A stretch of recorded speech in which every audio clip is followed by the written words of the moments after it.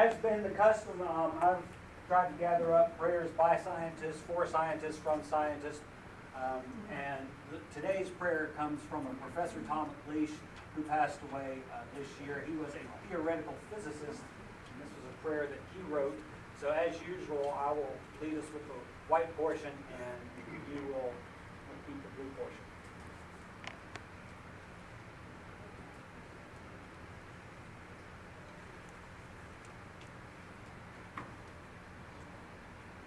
I didn't count. 2 minutes before the class is over. Yeah, I think you're right. The numbers were totally off.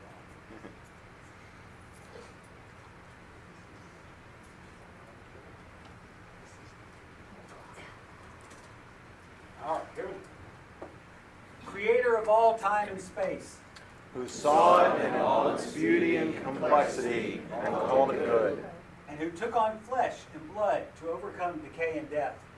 Give to your people an image of that same insight into and love of your world, that those who are called to be scientists might be enabled to understand and to turn aside the agents of diseases that maim and destroy.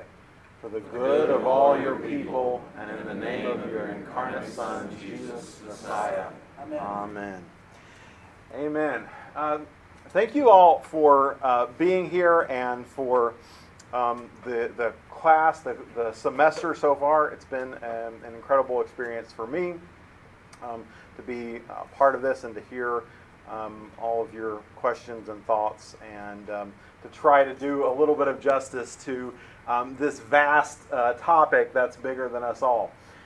So I think it's great to begin with prayers to put us kind of in the right perspective. So this week has been an incredible roller coaster of excitement in a lot of different ways. Recently, we've been seeing all kinds of new developments, new possibilities, kind of on the verge of kind of burgeoning into reality. And so a lot of this is still just up in the air, a lot of questions, but the world is getting weirder and weirder all the time in some sense. So on Tuesday, a team of scientists uploaded a set of papers to the arXiv preprint server. And these papers, here's the technical version with, I think, 6 different authors. Here's the second version they uploaded. They said the title, "The First Room Temperature Ambient Pressure Superconductor." Or as the Science News picked it up a few days later, scientists claim they found the Holy Grail. So this is one of the most exciting potential developments, if it's true, one of the most exciting developments in our lifetimes, probably. And so to think about that a little bit, well, I'll just kind of put the cherry on the top of it. Here's how the scientists end their paper. We believe that our new development will be a brand new historical event that opens a new era for humankind.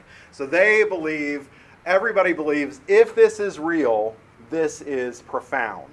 Does everybody understand what superconductors are and what they do? No. Micah, would you please? Those are the head conductor of the train. Has something to do with Thomas Train? There you go. Superconductor. Yeah. You guys are like, yeah, you guys are on it. Yeah, so we've actually known about superconductors for a little over a century. And we're all familiar with the idea that electricity can flow through wire, through materials like metals and copper wire and so forth. We use it to, like arrange our buildings, our world, power lines run all over, wires run in our devices. We feel like it's commonplace to be able to transport electricity from one place to another. But as we do so, every time we move electricity, it's meeting resistance. And as it meets resistance, it loses power, right? And so this has significant costs over the long term. And it has significant costs in terms of what can actually happen. Because in essence, we're limited by how far and how long and how frequently we can transmit energy. So there are a class of devices that were discovered in 1911 that actually the resistance in them goes to absolute zero. You can transmit energy through them, transmit electricity through them with no losses whatsoever. And that means you can transmit an infinite number of times. And that means that things become possible in the physical world that weren't possible before, weren't possible otherwise. And so one of the developments, one of the properties of superconductors is something called the Meissner effect. And this is the fact that normal materials will either pass through a magnetic field or have their own magnetic field that kind of responds to it. Superconductors expel magnetic fields. Okay?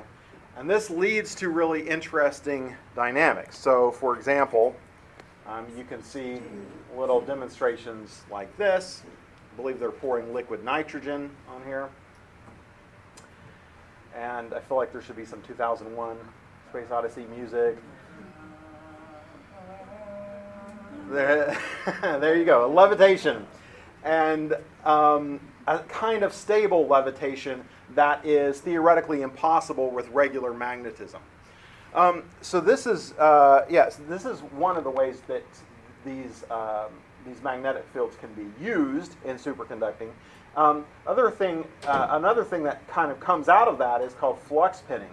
And so you can see people use these superconductors in relation to magnets and use them as not just to hover, not just to repel, but actually to be pinned in a particular location within a magnetic field, either to rise above it, floating, or hanging below it, or to have some other kind of relationship to it.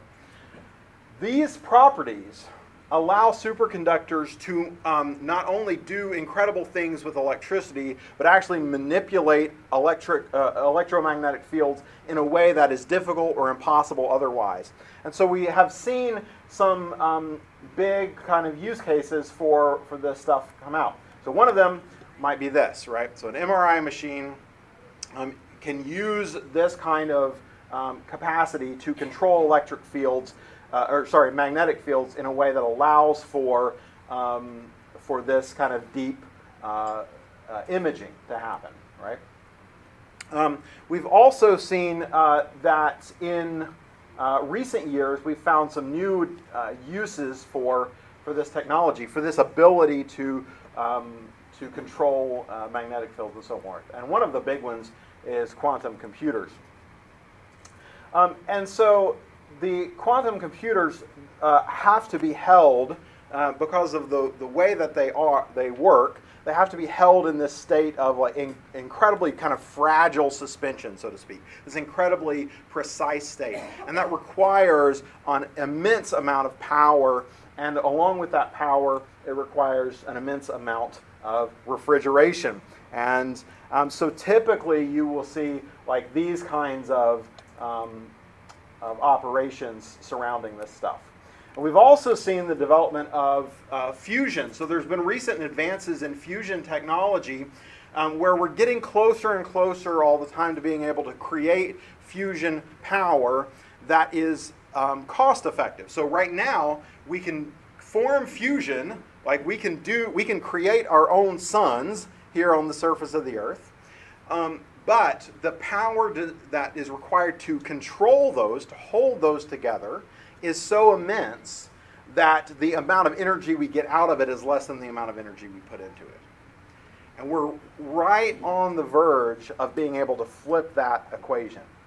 When we flip that equation, then all of a sudden we essentially have limitless free energy because we can turn matter into energy in a similar way that the sun does. And so a lot of the kind of needs and so forth that we have in regular power generation might go away. But this is an intense thing, and so it requires these massive kind of constructions like we're seeing here, right? So these kind of huge room level, building level type of projects to control these kind of things. And so that's where superconductors have been for a while now. And the reason why they take so much infrastructure to work at this scale is because they require incredibly low temperatures. So in 1911, when they first discovered superconducting, they discovered that you could get this kind of effect if you got to just a few degrees above absolute zero. So the temperature of liquid helium, which is something like 4 Kelvin, I think like negative 270 degrees Celsius, something like that. And so that's where that requires a lot of energy and power to hold the things at that temperature, right? Which is what we're seeing in a lot of these pictures. As time went on, people discovered that you could actually get what they call high temperature superconductors, which are superconductors that work at the temperature of liquid nitrogen, which is something like negative 200 degrees Celsius. I think, if I'm doing my math right, 70 degrees above absolute zero, somewhere around there. So that's high temperature, right? Obviously, to us, that's incredibly low temperature, but it's a temperature that we can work with in a different way. Still, in order to do something practical, realistic, tangible with it, it requires an immense infrastructure. So what would happen if we actually had the capacity to create room temperature superconductors and key point ambient pressure, right? Yeah. We don't have to have this under intense pressurization. This can exist in the room that we exist in and exist in essentially the same temperatures that our laptops work in, or that the wires that we string across the town and across our buildings and in our devices work in, right? This would open up incredible new possibilities, new technologies. Some of you have been kind of jumping at this. Any ideas or theories about what that might actually open up? Did Mr. Fusion from Back to the Future 2? Exactly. That's you're thinking right along. Yeah. So repeat that. he said the Mr. Fusion from Back to the Future 2. So. And I believe he puts banana peels in the thing, and gets out fusion energy. So yeah, I'll get to that in a minute. So one of the things that we could get would be, first of all, just incredibly small, efficient batteries. So right now, batteries cost about 25% of the energy that you put into them, you lose, right? And this is a problem with electric cars. If we want to have electric airplanes, this is a problem. Well, superconductors make a really ideal battery because you just put electricity into them and leave it spinning forever until you need it, right? There's nothing else to it. You just leave the energy where you want it and pull it out when you need it. So this is potentially incredible for all kinds of consumer electronics, electronic vehicles, all that kind of stuff. What's that? Other plus to a battery like that is that it charges instantly.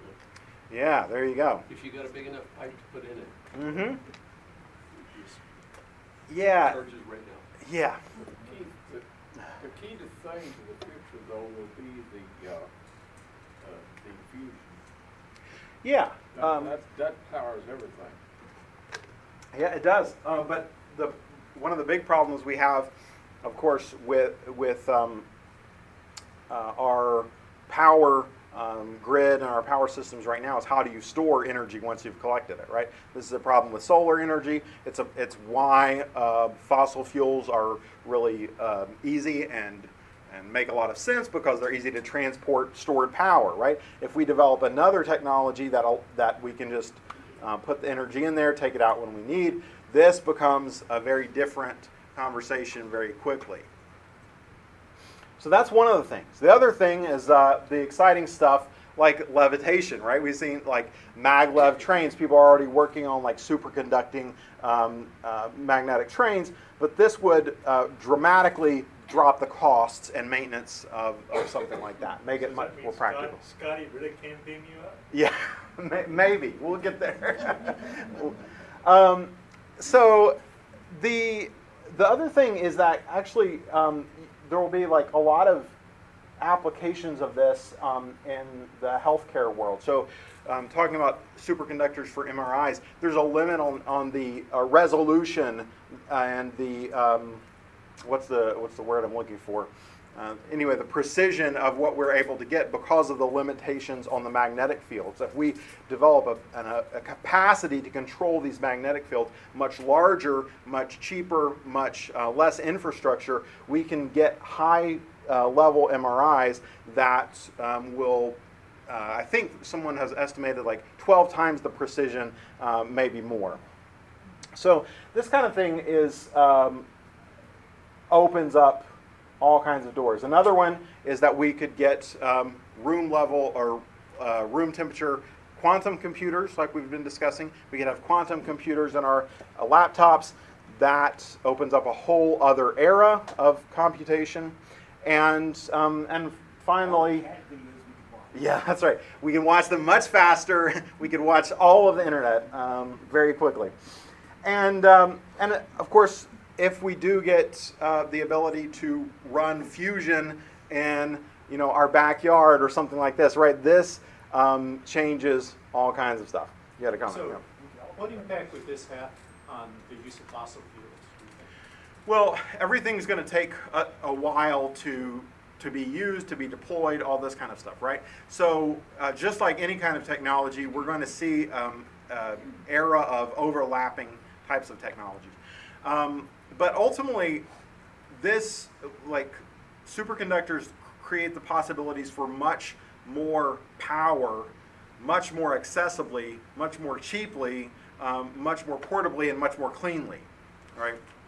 So this is kind of an ideal power generation and storage mechanism in pretty much every dimension that we can talk about. So it's the idea that I'm driving in my VW Bug with a fusion reactor in the back. That's right. There, down the road with that. There you go. There's your Mr. Fusion. And so what happens when I get rear-ended by a semi? That's right. Then you get a nuclear explosion. Yeah, that's right. No, obviously, like I said, it's there's a transition period, and one of the things that we're going to see if this kind of thing rolls out would be we develop different kinds of power plants than we've had before, right? And so we'll use some of the same transmission methods, and we'll have these new sources of energy. And then we could see like many more power plants distributed more locally and cleanly and so forth. You won't be driving, you'll be flying. Well, there you go. And with your superconductors batteries, you'll be storing enough energy that you can power a flying car, and then there you go. Yeah. So this is a very exciting. Yeah, that's right. This is the thing. So this is the thing is like so this opens a new era of human history if it is true, right? If this is real. And that's a big question. So yeah, we're talking like this is, all these things that we can hope to get out of it. Hope to get those pods from the sci-fi series where they put you in there and the AI scans you and fixes everything instantly. This kind of technology is how you get this kind of future or this kind of future or even this kind of future. But are we there yet, right? Like, do we have it? So here's the thing. I'm pretty confident that we are going to have it, and going to have it fairly soon. So this is the history of superconducting right here from early 1900s till today. And what it basically charts is the temperature that we've been able to run superconducting technologies at, right? And so as you can see in this chart, over time we found more and more higher and higher temperatures that we can perform superconducting tasks. And we're getting up there. We've gone from this liquid helium near absolute zero up to liquid nitrogen, up to some of these other technologies. And we're just tiptoeing into this room temperature area, right? Yeah. Okay, here's the big question. As we get into more and more of these advanced things that we're doing, Yeah.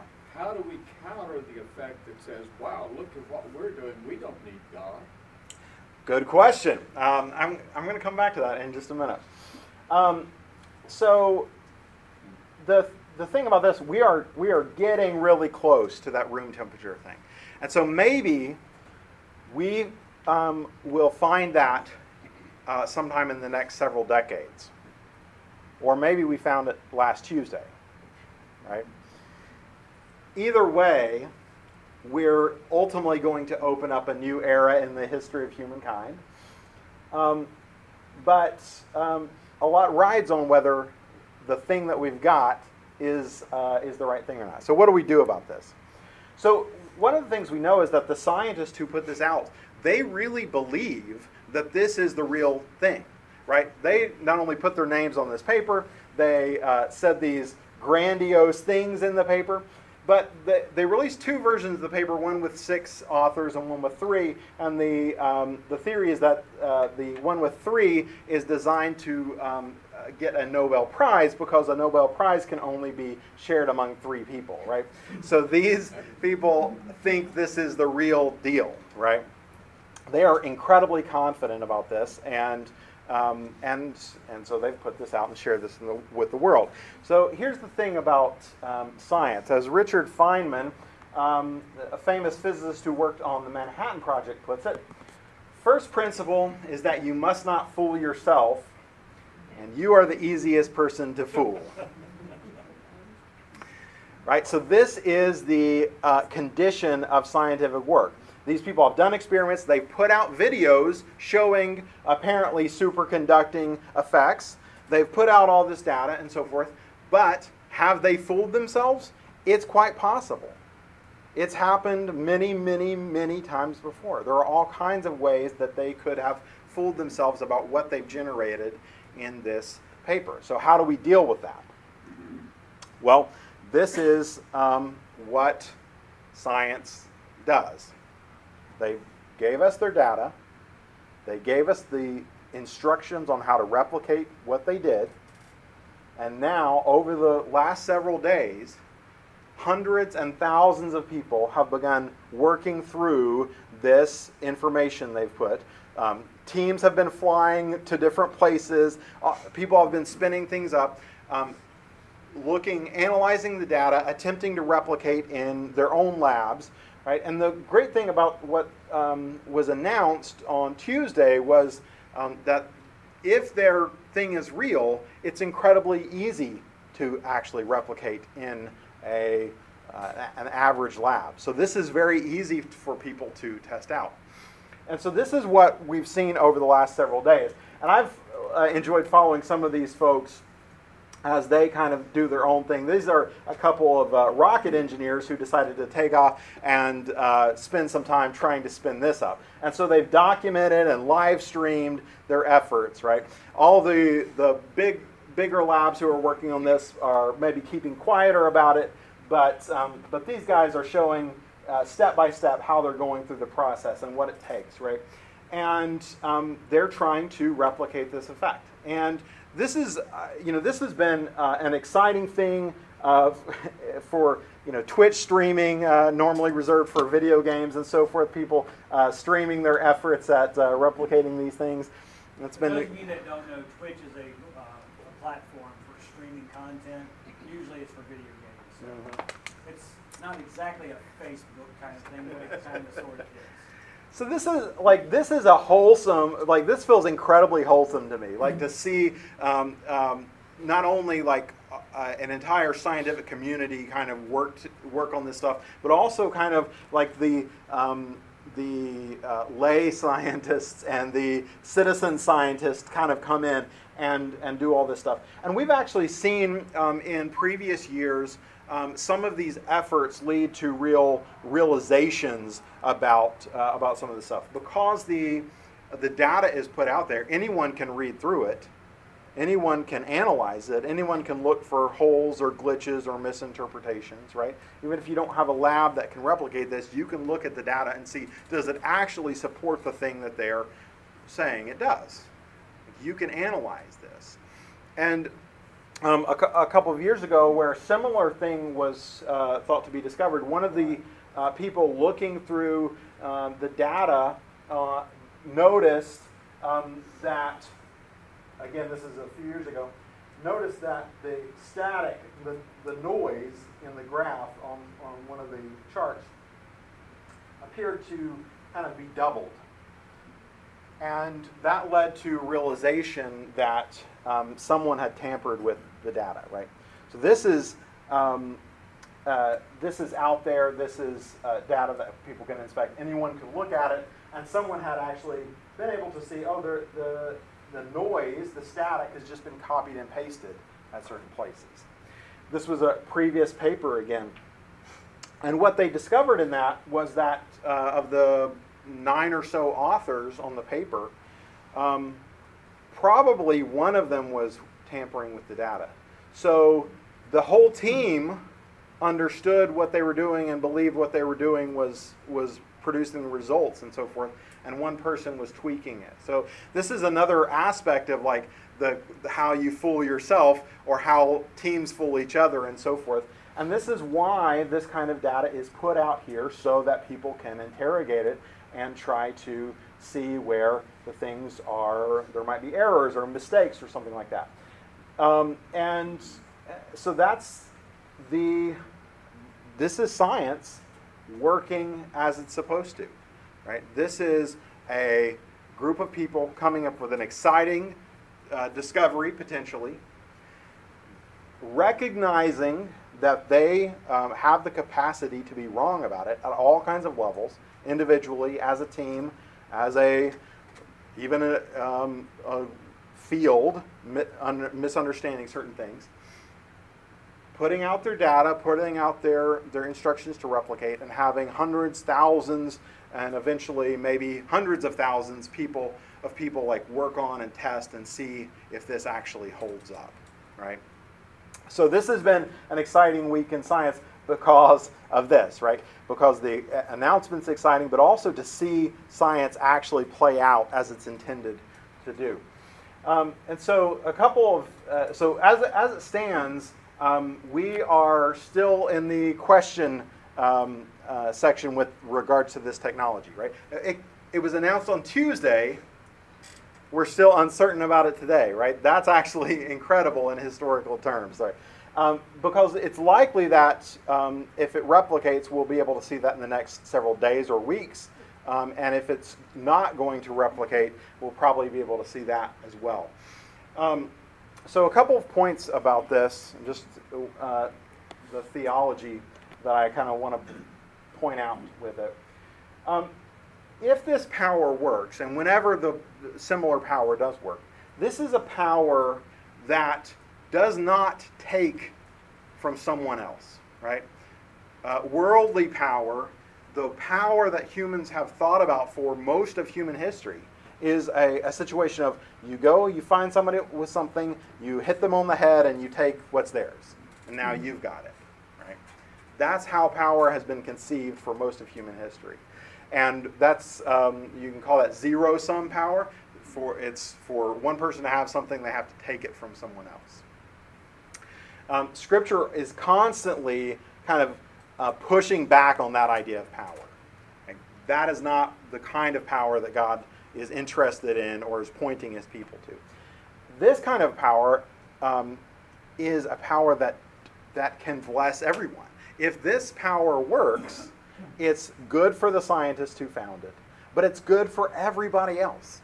Like everyone else in the world will ultimately end up benefiting from it. And that's part of why you get all these teams of people working on this to try to replicate it, to try to understand it, because this is an exciting thing for everyone. It's not zero-sum. It's not something you have to take from someone else. It actually generates something, a kind of blessing that did not exist before. I think that's part of what's special about science.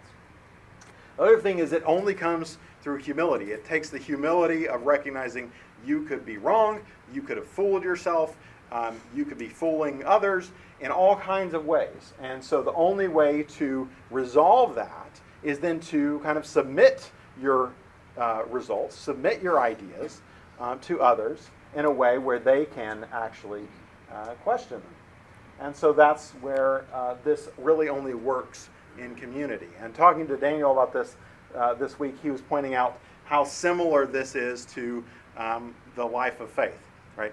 You really only get to do it well when you do it in community for precisely the same reason. We make mistakes. We are flawed. We are fallible. We are limited. We need other people to help correct the mistakes that we make. And so we'll do our scripture reading now. Any thoughts on that before we jump ahead? Yeah. I had a thought, and that is what happens after this. Because, in any great innovation, Yeah. people rush in with profit motive Sure. and patents and Yeah. how can I exclude and get rich and blah, blah, blah, blah. And it's like, Yeah. it's great, holy, and godly right up to there Yeah. in community. And then you got some miscreants who go, I can get rich. Let's Yeah. go. And investment flows in, and the investment is necessary to move it into practicality, but gee, here we are again, capitalists, so I don't know. Yeah. So part of there's definitely the negatives that humans that come out of any human use of power. Right. Anytime we have power, we are prone to abuse it in various ways. That's a situation of what it is to be human and to live in the world and so forth. So again, it comes back to like, how do we wield power? I think the scriptural idea is not that we don't have power. It's that we use it in humility, for love, in community, so people can help us to shape those things for good, right? That's the way forward, and that's, I think, the way forward for humanity. And the value, the merit that science has in pursuing these things doesn't come because all those scientists are such beautiful, wonderful people, better than the rest of us. It's because they understand their role in this thing right here, right? And that's really what I think Christianity is about. It's not that we are better than the people outside of the church or whatever. It's that we come into the church in order to participate in this process of humility and community to shape ourselves towards the purposes of love. Yeah. I read this. I'm highly skeptical of it, but at the same time, they, in their paper, listed the exact chemicals. Yeah. They listed the exact process they went through to mold those chemicals into what how they created superconductivity. Yeah. And so it's duplicable. It's before the whole world at this point in time. Yeah. So I don't think profit motive is going to be. But the applications generate profit. That's true.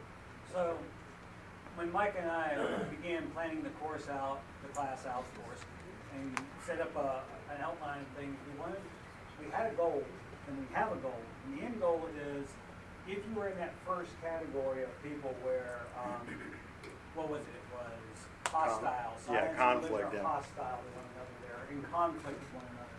If you were in that category, which I think most people in this room are not, and most people who have attended are not, and have not been, but we started from there, okay? We wanted to move them from that position to a position of seeing that they're not in conflict. And then the middle position was, well, the relationship, if there is one between science and religion, is irrelevant. And our goal was to actually say, it is quite relevant, and move people from that position to the final position, which is, how did we say it? Relationship. They are in relationship. Yeah. And this is where it's really important that Christians, this is the thing that we're hoping to communicate and actually inspire you at some level, in some way in your network to communicate, particularly to younger people who are, finding their way in the world, that it's now in this moment that you brought up that the benevolent, wise exercise of God-given dominion in the world is crucial. If Christian voices are not talking in the science community wisely and benevolently, then all the other voices are going to be heard. All the other decisions will be made. Profit motive before all. Nations before all. Our people before their people. This tribe before that tribe. And so this is our end game as far as what we've set out to do in this class. And that is realize that when these things come along, and you raise the question, well, what about the evil capitalists, things like that?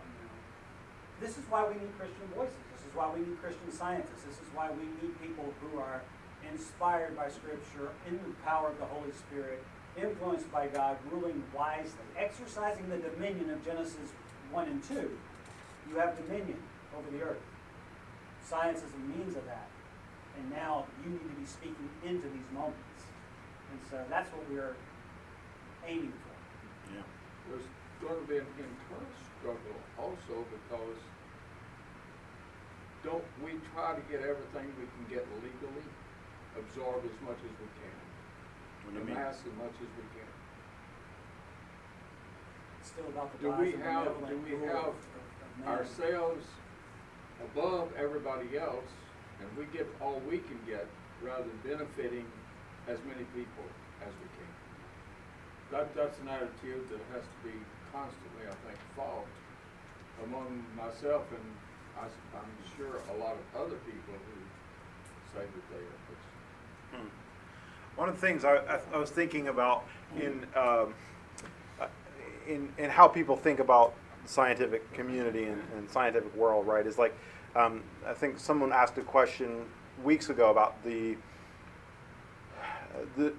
amount of scientists who are people of faith versus not, right?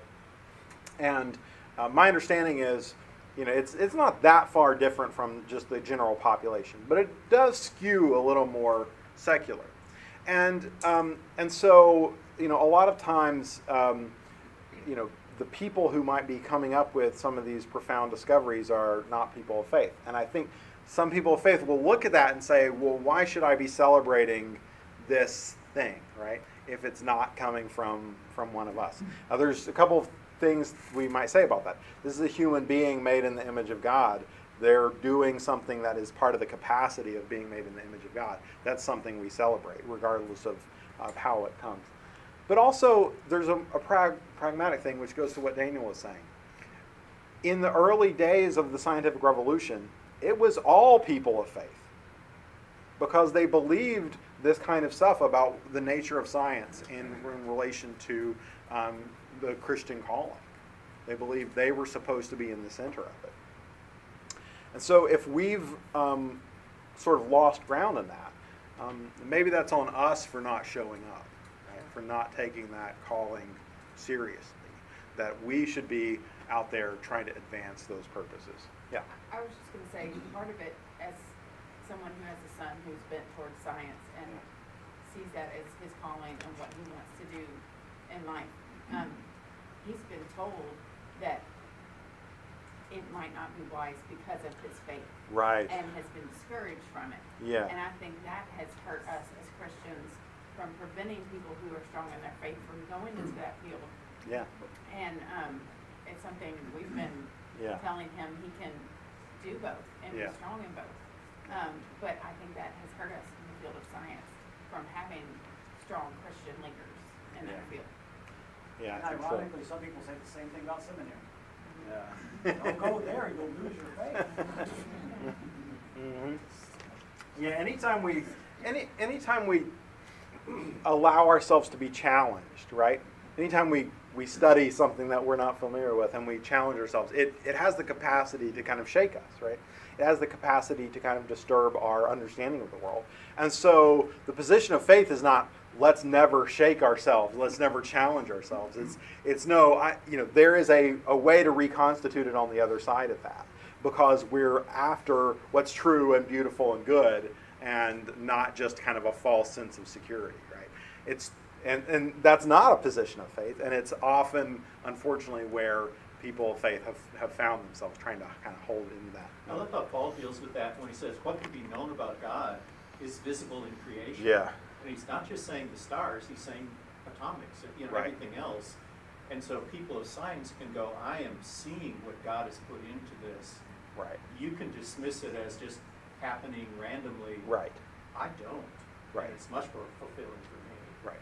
Yeah. Well, I go back to last week when you talked about why does science work. We Yeah. discussed why it did. But I get to thinking about why does science work? And I go to that first, and it says power, but whether it's medicine, whether it's whatever, it works so that people can flourish. Yeah. And God wants his people to flourish. Yeah. So science can work so it can do that. So yes, it's easy for us to point our finger at somebody and say, you're bad because you're doing it for profit. Okay. Well, some will, right? And in the end, God will judge and do what he wants to with that. But we also have people who have a benevolent heart, so if we can do fusion that's reputable, this superconductor that's repeatable and becomes efficient, then you can set them up in places around the world, people that can do that, and bless people, and that's what God does that. So just because some people may do something bad doesn't mean, well, we shouldn't do it at all. Right. We live in a world in which we're all doing something bad almost all the time, right? Like, exactly right. So we can't just like put ourselves in a vacuum tube where nothing bad ever happens. We are in the world working hopefully for good within a context where at every level there are just a mixture of different things happening, right? And so that's part of why we do this kind of stuff, right? Like this is part of why we structure our lives this way, is because it's not something like we can't be perfect on our own. We're not like the perfect moral specimen coming to the table to do scientific inquiry, and we're going to find it all out by ourselves and so forth. We're actually going to have to enter into a process of submitting to others and learning from others, allowing ourselves to be challenged. And I think that's a holy process, right? Yeah. Being an educator as a career and at heart, I think about, and this is really separate from what's been going on here, the way we teach our young children in the church is that part of the problem, that they're learning a lot of magical type stories. They're learning about Adam and Eve and all the days it took to create, and you're teaching them these, and I'm not saying no one can believe that literally, but I think as long as we take that kind of thing so literally, kids are going to grow up being separated from science, because you're taking these, the Noah and the two of each animal and all that, and they're great stories, but are we teaching them as facts, and is that hurting? As kids grow up in the church, are they learning to separate those two things? I don't know. Yeah, I'm reminded of my niece. When she was little, she sketched out I think it was a timeline of the universe, and there was a Big Bang and Adam and Eve, and like she had worked it all out in her own head how all these things fit together. I think this difficulty of like how we read and how we teach people to read is a big question that has a lot of different aspects to it. For me, I think the oldest way that we have to read Scripture is we read it as imparting morals, right? Like we read it as kind of shaping us and shaping our lives and shaping our behaviors. We talked about liturgy and how we might read Scripture as liturgy. I think sometimes when we've gotten caught up in this question of like literal versus figurative and so forth, and we missed what Scripture is actually there to do, which is to shape us towards certain ends and certain characteristics and so forth. And I think that's the real tragedy to me of some of how we've been led to think about Genesis. We've missed what it's telling us to do because we think we've got an idea of what it meant back then or something like that becomes really important. And we miss that actually instructive element. Like, here's what you're supposed to do in the world. Here's what it means to be a human for you and living in the world. So there's a lot there. I know we're out of time. I think maybe can we end on our scripture No, he's saying no. There's some difficult words in that. If you saw the names of all the people I'd have to pronounce in front of you, please just. We'll pick it up next week. Yeah, it's So, well, thank you all so much for being here and participating, and your questions and comments. It's been great. So.